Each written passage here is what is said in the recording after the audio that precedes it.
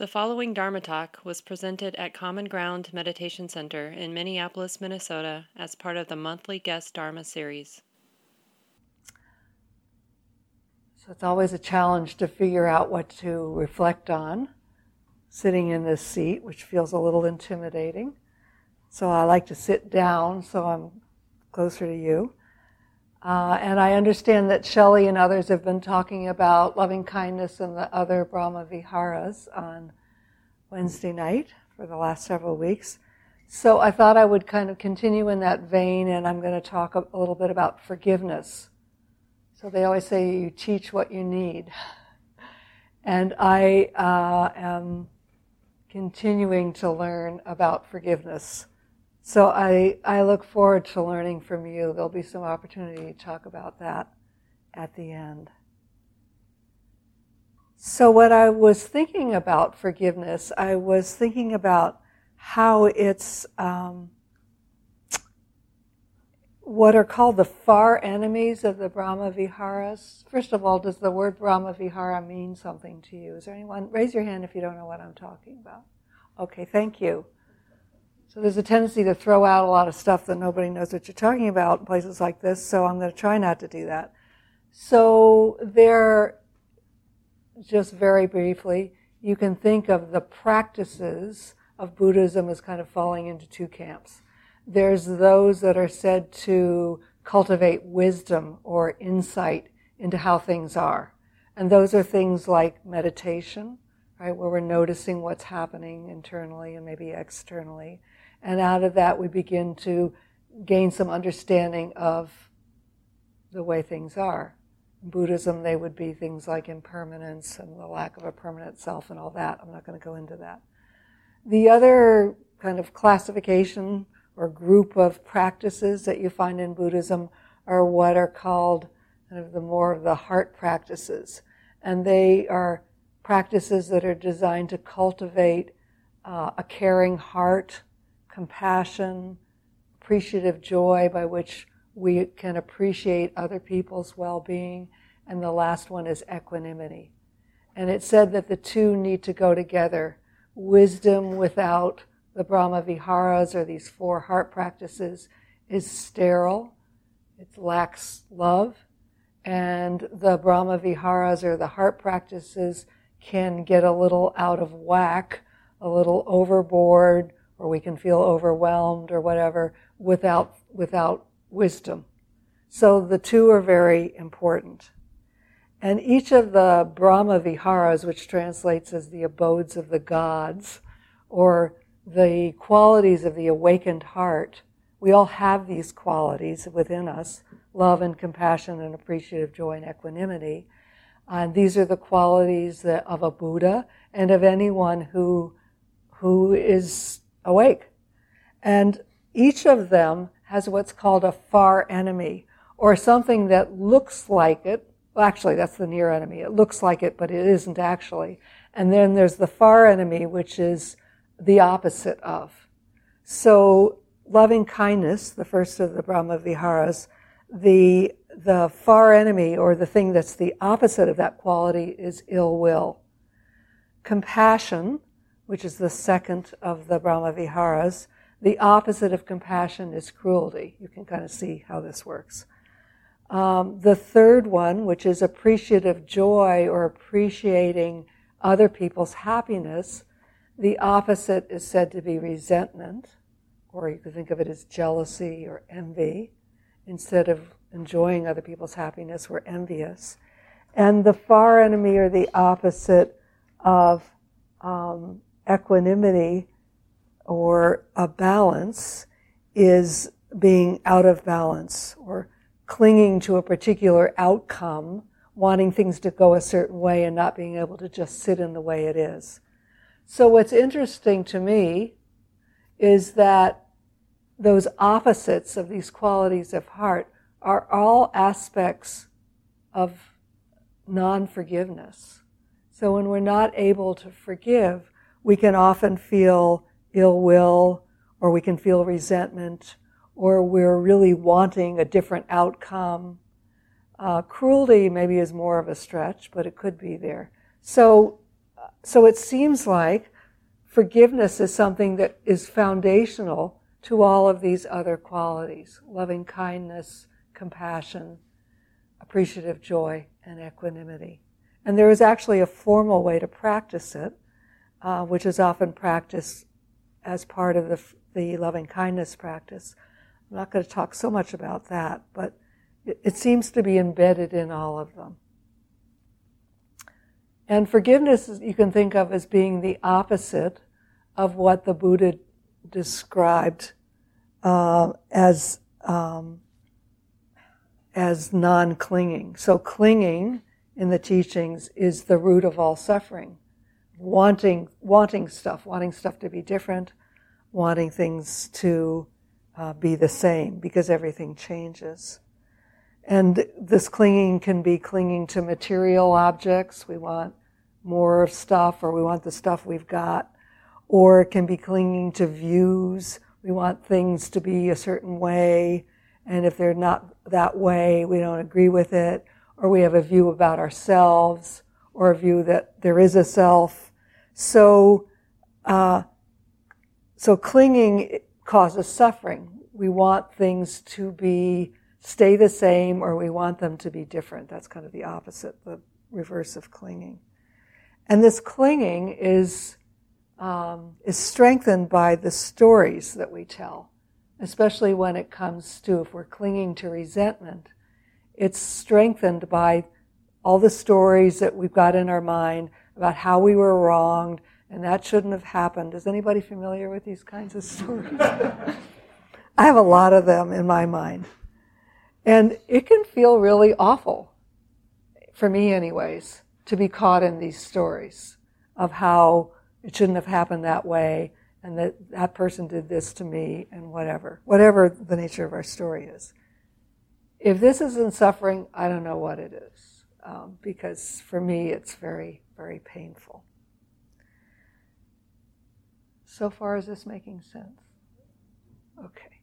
So Anne Lamott, the great novelist, wrote a book called Crooked Little Heart, and she describes it like this: holding on to resentment is like eating rat poison and waiting for the rat to die. And the Buddha said 2,600 years ago something very similar. He used an equally powerful metaphor. Holding on to anger is like grasping a hot coal with the intent of throwing it at someone else and burning yourself. So a similar idea. We're actually, when we hold on to our resentments, there's a little bug on my paper. I moved to take it outside, but I think, where can I put it? I'll put it there. Something I brought from home, probably. A similar idea that resentment is actually hurting us more than it's hurting anyone else. So in the Bala Pandita Sutta, a sutta is like a sermon or a teaching, which translates as fools and wise people. The Buddha said, "Monks, these two are fools." Which two? The one who doesn't see his transgression as a transgression, and the one who doesn't rightfully pardon another who has confessed his transgression. These two are fools. These two are wise people. Which two? The one who sees his transgressions as a transgression, and the one who rightfully pardons another who has confessed his transgression. These two are wise people. So he's making the distinction between the wise and the fools. So most of us have probably experienced the pain of holding on to resentments. Is there anybody here who hasn't experienced that pain? You ought to be up here if you're... Anybody? Okay. So I certainly have, and I'm sitting up here. So we all experience this unless we're completely awake, I guess. And yet many of us, and that includes myself, might struggle with letting them go. So why is that? So I'm going to quote somebody named Fred Luskin. Anybody know Fred? Fred is a psychologist at Stanford, and he's also a longtime meditator. And Dr. Luskin has made his life work the study of forgiveness. And he has an explanation for why he thinks forgiveness is so difficult based on his research. He says that one of the reasons we hold on to resentments is because we don't like being reminded of our vulnerability, of our fragile human existence, and the potential for being hurt at any time. That's an interesting idea. So this is a quote from him. Every single moment our vulnerability exists. When our vulnerability is triggered, we notice the event that triggered it and attach ourselves dramatically to that event. It becomes the event that has to be managed, rather than an acknowledgement of our vulnerability. We react to our partner, our parents, or whomever hurt us as though they were the agents of our vulnerability. But they are not the essential problem. The essential problem of our vulnerability is what it means to be a human being who can be hurt at any time and whose existence is tenuous. I think that's a very interesting idea. We're defending ourselves against this vulnerability by holding resentment. So to put it in the language of Buddhism, we blame other people for reminding us of the truth of being human, that everything changes, that all conditioned phenomena are ultimately unsatisfactory, and that there is no permanent self. So forgiveness then would start with accepting the truth of the way things are. Or as Luskin puts it, making peace with the no's in our lives. The no of not getting what we want, the no of losing those we love, the no of not getting things our way. It starts with accepting that these no's, this suffering, this vulnerability is a part of being human. The details may vary, but the experience is universal. We all experience these things. We're all vulnerable. We all suffer. We've all been hurt, and we've all hurt others. It's going to happen. It's part of the human condition. So acknowledging this, however scary and painful that may be, with a hearty dose of self-compassion, can, in my experience, make it a little easier to bear, a little less isolating, to understand that this is part of the human condition. We are all hurt, we are all vulnerable, we all hurt others, and this is the way it is. It's not personal to us necessarily. The conditions will vary and the experiences will vary, but it is shared. So I would like to offer a few additional things that I like to keep in mind when I can, when I'm undertaking the challenge of forgiveness. And some of these are mine, and some of them come from something called, there's another word, the Visuddhimagga, which is, the Visuddhimagga is a compilation of practices and teachings that was compiled in the 5th century CE, so quite a while after the Buddha's death. And they were compiled in Sri Lanka, and they're a very important part of this tradition. So some of these ideas come from the Visuddhimagga, and some of them are mine. And so I just offer them in the spirit of generosity, I guess, and I would invite you to just listen with some discernment, see which ones resonate with you, which ones don't, and then at the end, I look forward to hearing your reactions and your reflections and anything you would add to this list. So I'll just head on in, and here we go. So the first thing that to keep in mind when you're thinking about forgiveness is to remember that forgiving someone doesn't mean that you have to have a relationship with them. It's really an inside job.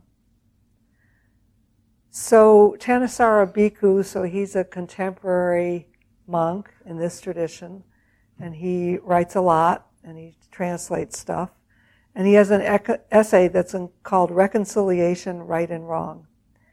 And he points out that the Buddha made a distinction between forgiveness and reconciliation.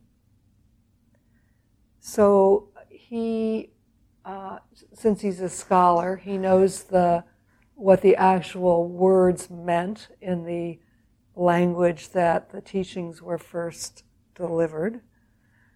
Not delivered, actually written down and transmitted orally. And he says that the word for forgiveness in that language actually means earth. So that when you forgive someone, it means that you have a mind like the earth, a mind that is non-reactive and unperturbed. So you don't actually have to like the other person. It's not a requirement. You just need to come with this, I can think of it as a mind filled with equanimity, a mind that's grounded, that's unperturbed, and that's willing to let go of this burden of carrying around these resentments. But it doesn't mean that you actually have to like the other person or have a relationship with them at all. Reconciliation, on the other hand, in the original teaching, means to have a relationship, a friendly relationship with the other. And having a friendly relationship, I think you might all agree, requires a certain level of trust. It's a trust that's built on mutual respect. And oftentimes we can't trust someone who's hurt us. We might learn to forgive them, but we may not ever trust them. So this is what Thanissaro Bhikkhu said about that. If I deny responsibility for my actions or maintain that I did no wrong, there's no way we can be reconciled. Similarly, if I insist that your feelings don't matter, or that you have no right to hold me to your standards of right and wrong, you don't trust me to not hurt you again. To regain trust, I have to show my respect for you and for our mutual standards of what is and is not acceptable behavior. To admit that I hurt you and I was wrong to do so, and to promise to exercise restraint in the future. At the same time, you have to inspire trust too in the respectful way you conduct the process of reconciliation. The Buddha admitted that not all disputes can be reconciled. So this is interesting because in a lot of Christian traditions, as far as I understand it, reconciliation is an important thing. And actually Martin Luther King Jr. talks a lot about that, the importance of not only forgiveness but reconciliation. But the Buddha didn't feel that was always possible. There are times when one or both parties are unwilling to exercise the honesty and restraint that true reconciliation requires. Even then, though, forgiveness is still an option. This is why the distinction between reconciliation and forgiveness is so important. It encourages us not to settle for mere forgiveness when the genuine healing of reconciliation is possible. And it allows us to be generous with our forgiveness even when it is not. So I like that. It kind of, it gives permission to do what we can do and to not feel that we really have to have a relationship or reconcile when the trust is not available. So the second thing that can be helpful when contemplating forgiveness is to accentuate the positive. So think, if you can, about something positive that the other person, the person who might have hurt you, has done. And this is what Buddhaghosa, who was the compiler of the Visuddhimagga, this is what he called removing irritation. So it's, kind of in a practical way, it's hard to think something mean about someone when you're also thinking about what a good caretaker this person is of their dog. You can't entertain both thoughts at once. That's not to say one can't come after the other, but in the moment you can't think both. So if you try to turn your attention and think as best you can of something positive that this person who has hurt you has done, that goes a short distance anyway in mitigating some of the hostile feelings we might have towards the other. And I was going to say, I don't know if this is true, I don't think there's a person alive or anyone who has lived who didn't do something positive. Would you agree? Can you think of anyone who hasn't? I don't know. Ponder that. Let me know.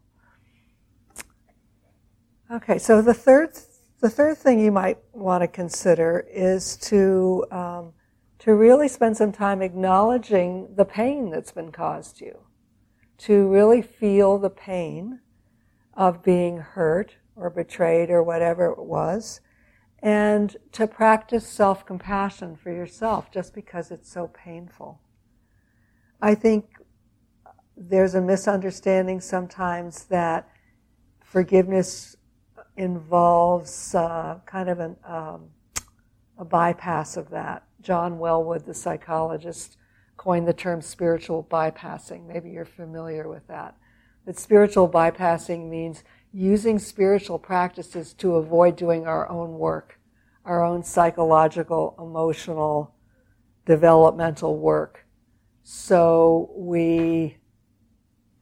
this is common here, as I'm sure it is in other spiritual traditions, people will meditate or develop deep concentration so they don't have to feel what they're feeling. But that stuff is still there. So it's really important to start by acknowledging the ouch of whatever happened to you and offering yourself self-compassion. Because without that, it doesn't get what I would call metabolized or integrated enough so that we can move to the next step of forgiveness. I'd be curious to know what you think about that when we talk about it. The fourth idea that I had is to remember the law of conditionality. So the Buddha taught that all things are conditioned. Everything arises out of conditions, and these conditions come from previous causes. So he also said that we can't possibly know all of the causes and conditions that have led to the present moment. We might know some of them, but we can't know all of them.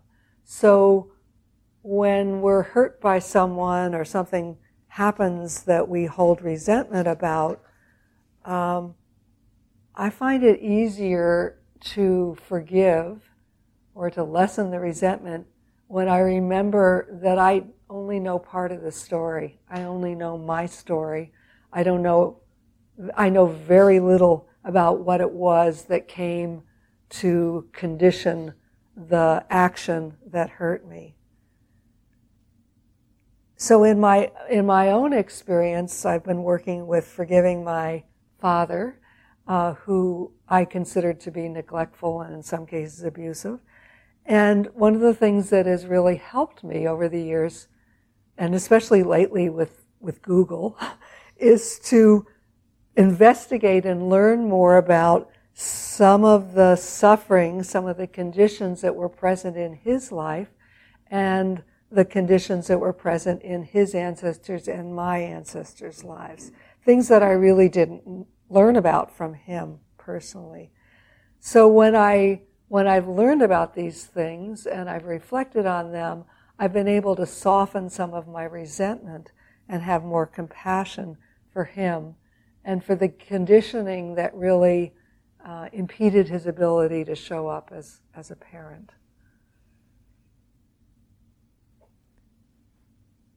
The fifth thing that I thought of, and that others have thought of in terms of helping with forgiveness, is a commitment to not add to harm. So while we may not be able to undo the past, the harm that's been done to us or to others, we can perhaps commit to not continuing that cycle of harm. And through that commitment, we can sometimes come to a state of forgiveness. So I'll tell a story about that. So Katie Hutchinson is a Canadian, and her son Bob was beaten to death in 1997 in a small town in British Columbia while he was checking on a party that was being thrown by a neighbor's son. And Katie's path towards forgiveness was to work towards repairing that harm rather than perpetuating it. And she did this by forgiving her husband's murderer, a young man named Ryan. And this is what she wrote. It comes from a book entitled The Forgiveness Project. Is anybody familiar with this? We'll talk a little bit more about this later. So this is Katie speaking. Forgiveness isn't easy. Taking tranquilizers and having someone look after your kids would probably be easier. But I felt compelled to do something with Bob's legacy. So Bob was her murdered husband. I wanted to tell my story to help change people's perceptions. And where possible, I wanted to do this with Ryan, her husband's murderer, by my side. I'll never understand how our universes collided, but they did. And as my husband Bob can't make further contributions to society, then perhaps Ryan can. Whether victim or perpetrator, part of being human is taking an active part in repairing harm. So in my own life, I had the opportunity to witness a similar commitment to not perpetuating harm. So about a year ago, I guess, I had the opportunity to meet with the fiancée of Justine Ruchek, the woman who was shot and killed by Mohammed Noor. And he wanted to talk with my son, Alex, who's a meditation teacher, to explore how mindfulness might help police officers think before they react, as Officer Noor had. And I was asked to come along, so I got to sit with this man. And what stays with me still, brings tears to my eyes, was just his profound commitment. And his profound, there was such a sense of peace. I mean, he'd been through hell. But this commitment seemed to imbue him with this sense of peace and this deep, deep desire to not perpetuate harm, to practice non-harming. So I got to kind of feel that secondhand from someone who had embraced that commitment, and through that commitment was working towards forgiveness. Another thing that I think can be helpful as we struggle or work towards forgiveness is sharing our stories. So sharing our stories with others, including with those who have hurt us and with those whom we might have hurt. Because when we share our stories, as these people share in this book that I referred to, it brings us out of this darkness and this isolation and perhaps shame and resentment that just allows it to fester. When we bring it into the light and share it with others, it can more easily be healed. So one of my favorite people, now recently deceased, was somebody named Bernie Glassman. Anybody know Bernie Glassman? Okay, so Bernie Glassman was the founder of the Zen Peacemakers Order, and he he had a practice which he called bearing witness. And he would go with other people and he would sit in places where there was suffering. And with his presence, he would bear witness to that suffering. And one of the things that he used to do was that he would take people to Auschwitz and they would sit in the camp. They'd actually sit on the tracks where the trains came bringing the Jews to the camp. And they would sit there and bear witness. And he would invite not only the children of Holocaust survivors, but he would also invite the children of those who were the SS, the people who worked in the camps. And he invited them to tell their stories and to bear witness to the suffering that had happened there. And he wrote a book. He wrote more than one book. But the book in which he describes this is called Bearing Witness, A Zen Master's Lessons in Making Peace. I highly recommend it. So this is his story about one of these retreats. So they're in Auschwitz. The first evening was hard. No one wished to tell stories. I had seen this reluctance 2 years before on my first visit to Auschwitz. What I particularly remember was an encounter between the American-born son of a Jewish concentration camp inmate and the German daughter of the Nazi commandant of that same camp. For many years, the American had heard stories from his father about the brutality of the camp commandant, and coming face to face with the man's daughter in Auschwitz had been almost unbearable for him. He didn't want to meet or talk to her. He wanted to remain silent. But when the two finally talked and exchanged stories, they discovered they had many things in common, including shame, guilt, and silence. Other participants began to tell their stories. Listening to the people speak, I was struck by the fact that though their families had come from different sides of the conflict, and their stories seemed so different, what many had in common was the secrecy surrounding the past. What they remembered most was the silence in their families about the war, about disappeared relatives and mysterious photographs. This was often accompanied by depression. In all cases, the discovery of the truth about their parents and their families, their coming to terms with their heritage, was a turning point in their lives. It not only put their family's past into perspective, it also radically affected their relationship with themselves, their spouses, and their children.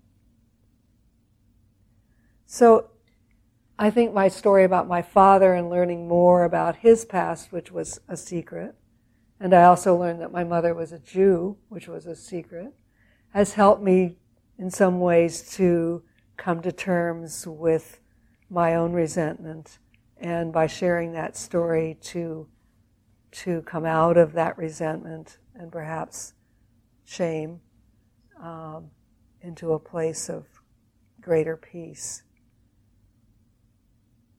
So most of us probably will not have the opportunity to do something quite as dramatic as sit in Auschwitz, but we can look for other opportunities to share our stories, and there are so many. I know short stories are shared here.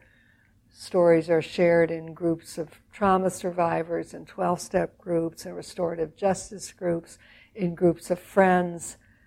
I would recommend that you find those groups and tell your stories, because that is a really important part of forgiving ourselves and others. And the last thing that I would offer, just along the lines of things that are helpful for forgiving, is that the importance of forgiving yourself. And for most of us, I think that's the most difficult thing. So forgiveness, like all of the other Brahma Viharas, is an inside job. So we practice loving kindness not to change anything on the outside, although it might, but to actually to create a more loving heart. We practice compassion so that we can show up in the suffering of others. We may not be able to change the circumstances, but we can show up with an open heart. So all of them are about changing our own heart. And forgiveness is that as well. So forgiving ourselves includes forgiveness also for not being able to forgive. So we may not be there yet. And so one of the most helpful parts of the kind of the traditional forgiveness practice in Buddhism, in which we forgive other people, we forgive ourselves for having harmed other people, and then we forgive ourselves for having harmed ourselves, is the line that, and if I am not able to forgive now, then may I forgive myself in the future. So it's acknowledging the fact that we may not be there yet. We may not be able to forgive ourselves or others yet, but we're holding out the hope that sometime in the future we might be able to do so.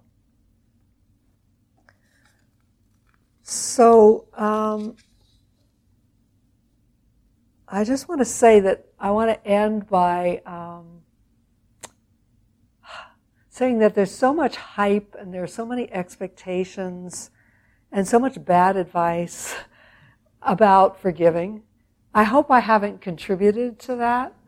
I may have, but you can read a lot of really harmful stuff about, well, just forgive, and just do X, Y, and Z, and just open your heart to somebody who was really abusive or did something really awful, and just get over it, basically. And that's not helpful. And forgiveness is a lifetime process, maybe many lifetimes. It does not mean condoning harmful acts. It means seeing if we can open our hearts, if we can let down the burden of carrying around these resentments, and understanding that these actions that people do are, while sometimes greatly harmful, and the actions themselves are not forgivable, the human being that did them is like all human beings. And so to look for the ways in where we can acknowledge this shared humanity and see if there's a place where we can begin to forgive the actor and not the act. Maria, what's her last name? Canta Cusino, I guess is how she pronounces it, who is she's the leader of this Forgiveness Project, which is a British organization. She collects these stories, so she believes in the power of stories, of people who have forgiven. These people have forgiven amazing things. So a Palestinian man who forgave the Israeli soldier who shot his daughter. I already read the story of the woman who forgave the young man who killed her husband. These are extraordinary stories, and they're all different. And she writes in the introduction that she doesn't know, she doesn't have a formula, she doesn't have a definition, she doesn't even know what forgiveness is. All she knows is that she can tell these stories, and she hopes that people will find their own way in and tell their own story about forgiveness so that we can all benefit from that. She says, forgiveness means not allowing the pain of the past to dictate the path of the future. It requires a broad perspective, namely understanding that life is morally complicated, that people behave in despicable ways, and that some things can never be explained. And I think that's actually a pretty good definition of this vulnerability that we all experience. So I will ask your forgiveness for any way that I may have hurt or harmed you intentionally or unintentionally in this talk. And because perhaps I have. And I would welcome your reflections and comments and feedback and your own stories of forgiveness. We have about 20 minutes till we need to end. Robert. My name is Robert. And about the mid-90s, I was reading a daily meditation book, and in it had a quote or a story about a woman, and I'll just sum it up this way. It was a woman by the name of Corrie ten Boom. And the book that she wrote, or was written. Yeah, she wrote. It's called The Hiding Place, and it's about the Holocaust. And she lived, I think, in Belgium at the time. And the short little piece for One Daily Meditation talked about how she, after the war was over, she was teaching or giving spiritual lessons, let's say, and someone came up to congratulate her, and she recognized that person as the guard in the concentration camp where she had been. And I fell off my chair. Anyway, she sees this, and my mind goes, zip, zip, zip. But she raises her hand, and she shakes his hand. I don't think she tells him anything, but it was so poignant to me that she should come in contact with a guard in the very concentration camp that she was in. It was very powerful. And I got to buy the book at the Holocaust Museum in Washington, D.C. Yeah. I have one other one that really affects me a lot, also in the 90s. When Nelson Mandela of South Africa was freed, and not only freed, but becomes friends with the then president of Africa, who was an Afrikaner, meaning white, and their friendship, as well as what happens after that. The fact that Africans, for the first time have the right to vote. And it's just such a powerful experience to have lived through. Of course, having President Obama as a president, a black family in the White House. Unbelievable. And would you say that Mr. Mandela's commitment to establishing a relationship with de Klerk was an example of a commitment to not perpetuate the harm that had been done? Absolutely. Yeah. Absolutely. Thank you.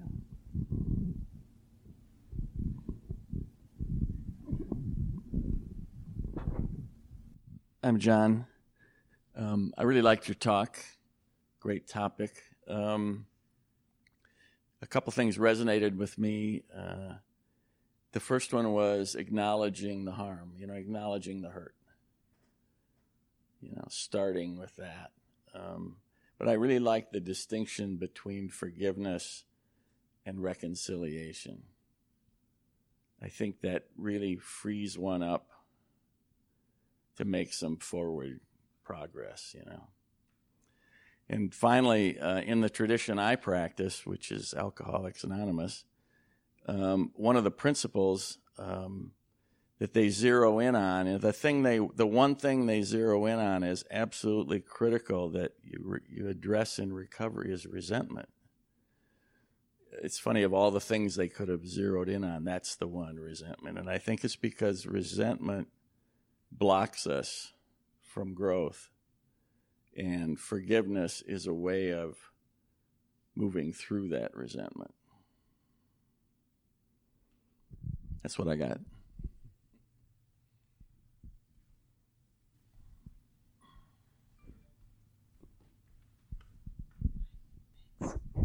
So hi, I'm Jenny. I want to tell you that this was a really, really profound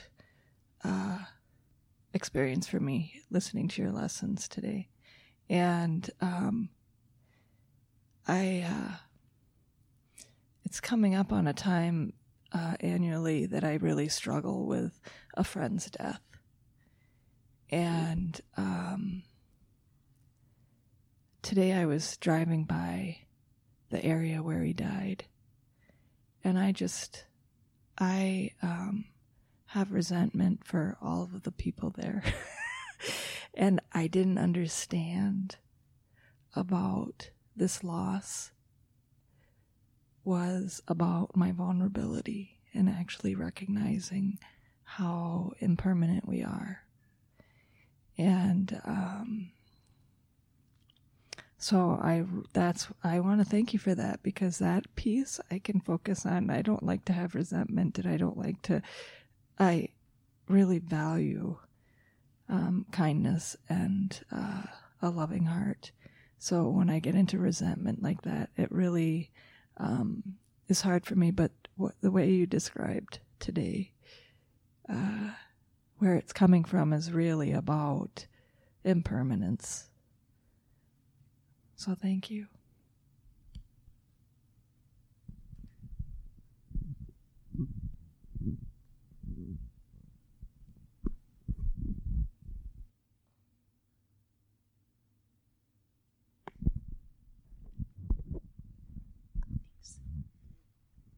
Hi, I'm Robin. So I have a lot of anger and resentment in my life, but it's not toward a person. It's toward chronic illness, which affects me and my family. And I just struggle because I don't want to hold on to these feelings because they're not helpful in any way, but I don't know who to forgive, like what is to forgive when chronic illness touches your life and the lives of your families and, takes people from you. And I'm just open to hearing what you think or what others might think. Perhaps some forgiveness for yourself for being angry. Seems like a reasonable response if you're living with chronic illness, to be angry sometimes. Are you able to forgive yourself for that?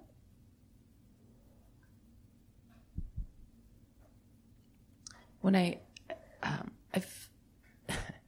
suppose, I think in my mind, when I think of forgiveness, I think of somebody having done something wrong or harmful. Mm-hmm. And I like the idea of forgiving myself, but I don't even know what that would look like or how that would feel. Or So someone was mentioning, and I mentioned, first of all, the importance of really touching into the vulnerability and the experience of what it's like to live a life with a chronic illness. So really feeling the pain, and then everything else that comes up in response to that. The anger, the resentment, allowing that to be present. And also offering yourself compassion for the fact that this is what you're experiencing. It doesn't feel good. I assume you don't. I think you said resentment and anger. You didn't like the way that felt. Did you say that? No, it doesn't feel good. Yeah. So to have some compassion for that, it doesn't feel good to feel resentment and anger. And yet it's there. And it'll be there until the causes and conditions change. And so can you hold that with compassion and with love for yourself? Because that's what's there now. And perhaps that's what, again, it arises out of the causes and conditions. And so it's not personal. It's what's rising in response to what's there. And it hurts. So I would try just by offering yourself some love and compassion. This hurts. This really hurts. Thanks. Yeah.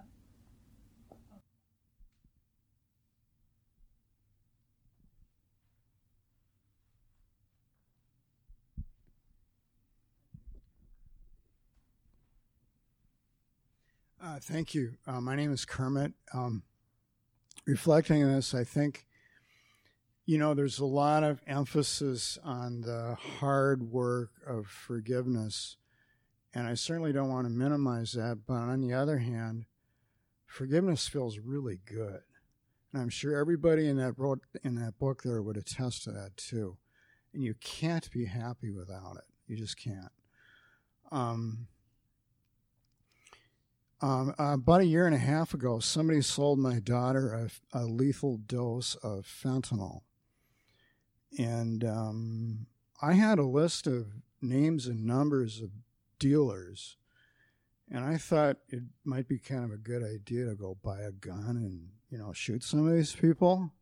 Because the police weren't really very interested in doing anything about it. And, but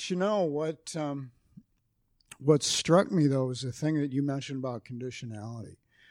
I realized that whoever did this had all of the same causes and conditions that caused my daughter to become an addict, and was probably just trying to support his or her habit, So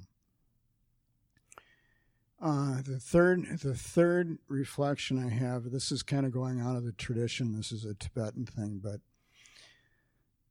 their teaching is that if there's a difficult person in your life, you should revere that person as a holy guru, as a very valued teacher, because they're showing you where you're stuck on yourself, and there's absolutely no enlightenment or spiritual growth or anything like that without difficult people. It's just, you just don't get it. So that's all I got. Thank you.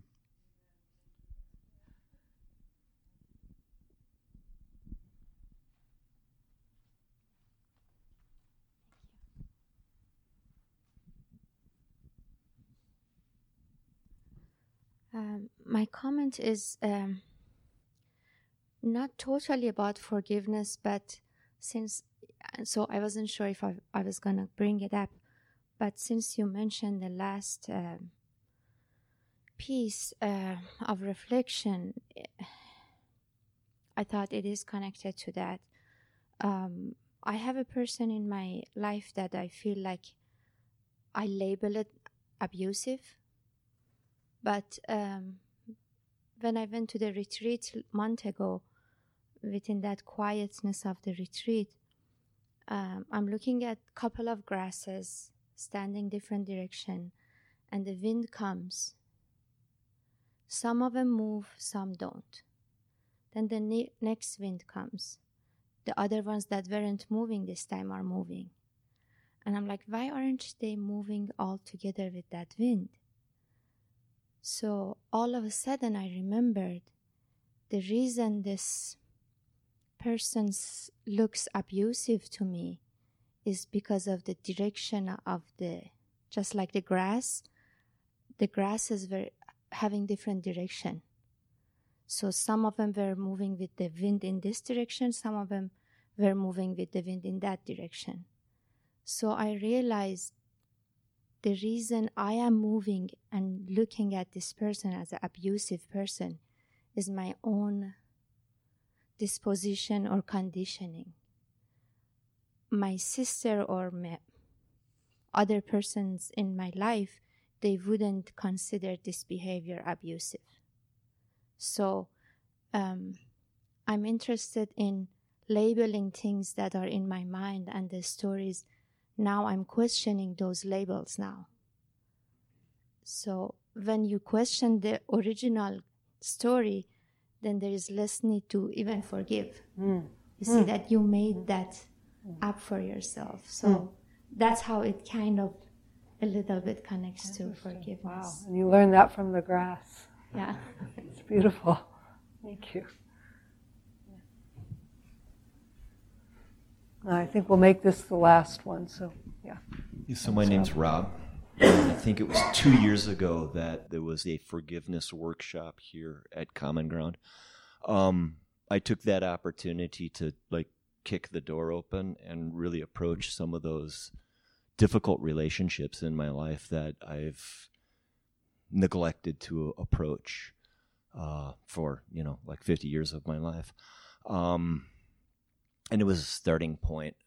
Your class that you have every month, I've taken that opportunity.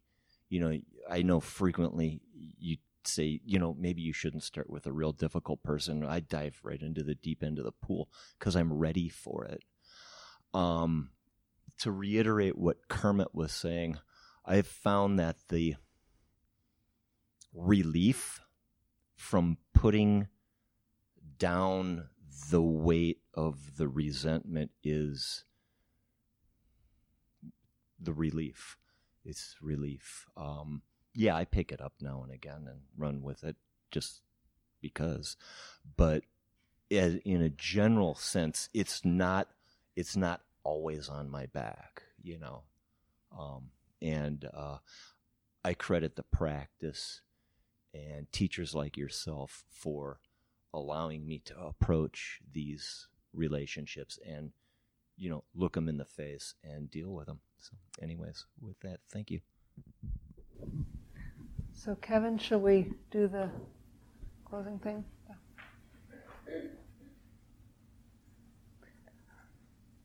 So before we do that, Kevin, let's just dedicate the merit. So if you're not familiar with this, it's just the practice of acknowledging that what we're doing here is wholesome and that there is merit or goodness that comes out of that that is not just for us. We do this for the welfare of all beings. So let's just take a moment and reflect on that. Dedicating whatever merit or whatever goodness, whatever wholesomeness comes from our practice and our exploration together, dedicating that to the well-being of all beings everywhere. Animal beings, human beings, beings seen, beings unseen. May all beings everywhere be free from suffering. May all beings everywhere know the peace of forgiveness.